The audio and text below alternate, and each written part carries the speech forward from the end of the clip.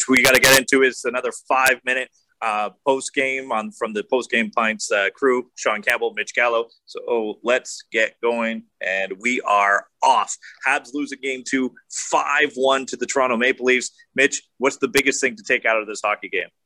Biggest thing to take out of the hockey game, Sean, is the Canadiens did not play as well as they played in game 1, and the biggest thing that went wrong for the Canadiens is in the second period, they were assessed too many penalties, which completely disrupted their flow, led to a power play goal for the Maple Leafs and put them in the driver's seat to play the type of third period that they wanted. The biggest thing was the second period and taking too many penalties, simply put. Yeah, and those too many penalties, I really felt disrupted some good games from the Canadiens in the first period. Some good start to games, because at the end, I didn't find they played good games. I liked the first period from Jesperi Kotkaniemi. I liked the first period from Brendan Gallagher. I liked it again from Eric Stahl. I thought he was skating, forechecking well, and just moving the puck. He didn't have the setup like he did in game 1, but the first period was solid, and the list goes on. And then those guys just sit on the bench for 4 straight penalties in the second period. I think that that's the storyline, because in the third, you're just chasing a game that you just weren't going to get to. You didn't get another power play. You didn't generate another power play for the Canadiens. So I really think that was a big factor for the Habs. There was, Mitch, there was a challenge from the Canadiens, and I think a lot of people found it puzzling.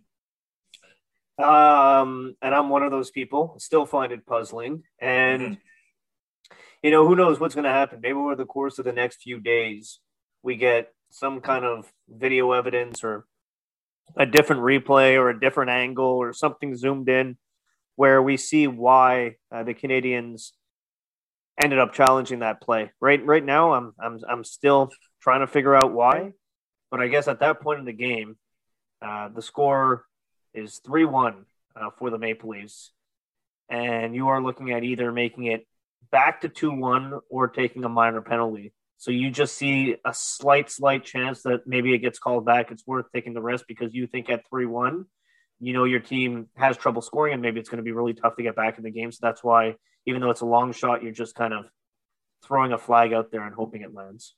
Yeah, but I think that happens more in the third period of a hockey game, and last 5-10 minutes, like that risk at that time for that percentage play.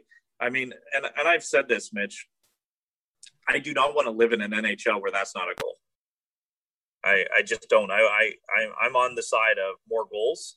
And if that's the kind of thing that's going to get called back, and again, I still, over the, like you said, asking for a new replay, but even then, did he impede him from making a save? And if he did, if he felt the stick on his stick or on his glove or on his blocker, then he would have looked at the referee after. Carey Price is a very smart goaltender that way.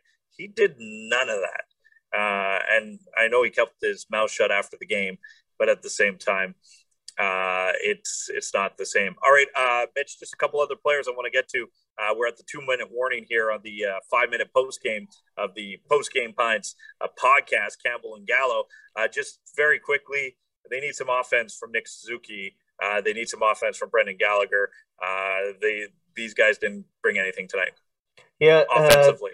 Those two guys for sure. I'll add Thomas Tatar to the list of players that they need offense from. I thought he had a pretty good look and fired wide. I thought Gallagher had 2 looks at the net. Also, on both of them, missed the net. So yeah, I'm with you. It's time now where they have a couple players who haven't been producing offensively, and the Canadiens were only able to score 2 goals in game 1 and 1 goal in game number 2. If they're not careful, this is going to be a series that reminds them of the Rangers Canadian series from 2015, where they weren't able to score enough goals for Carey Price. This Price has been good through 2 games. Now he's going to need some run support. All right, we got 45 seconds here left on the clock.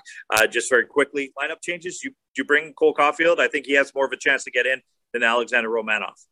I agree with you, but I still think Caulfield waits at least one more game before getting into the lineup. I think you played well in game 1 and 1. Game 2 got away from you, not because of the roster, but because of the penalties. So you're going to wait one more game, see how it goes with the first one on home ice before maybe responding with Caulfield in game 4. Yeah, if Evans is out, I might bring him in for Lehkonen because you don't have that Evans line. But if Evans is good to go, is Kotkaniemi out? He scored the goal, Mitch. Yeah, decisions have to be made. They're very tough. I would say Evans gets back in. That's the lineup that won you game one. That's it for us. That is the 5-minute post game from the Post Game Pints crew. Now it's time for my LaBrosse beer. Enjoy.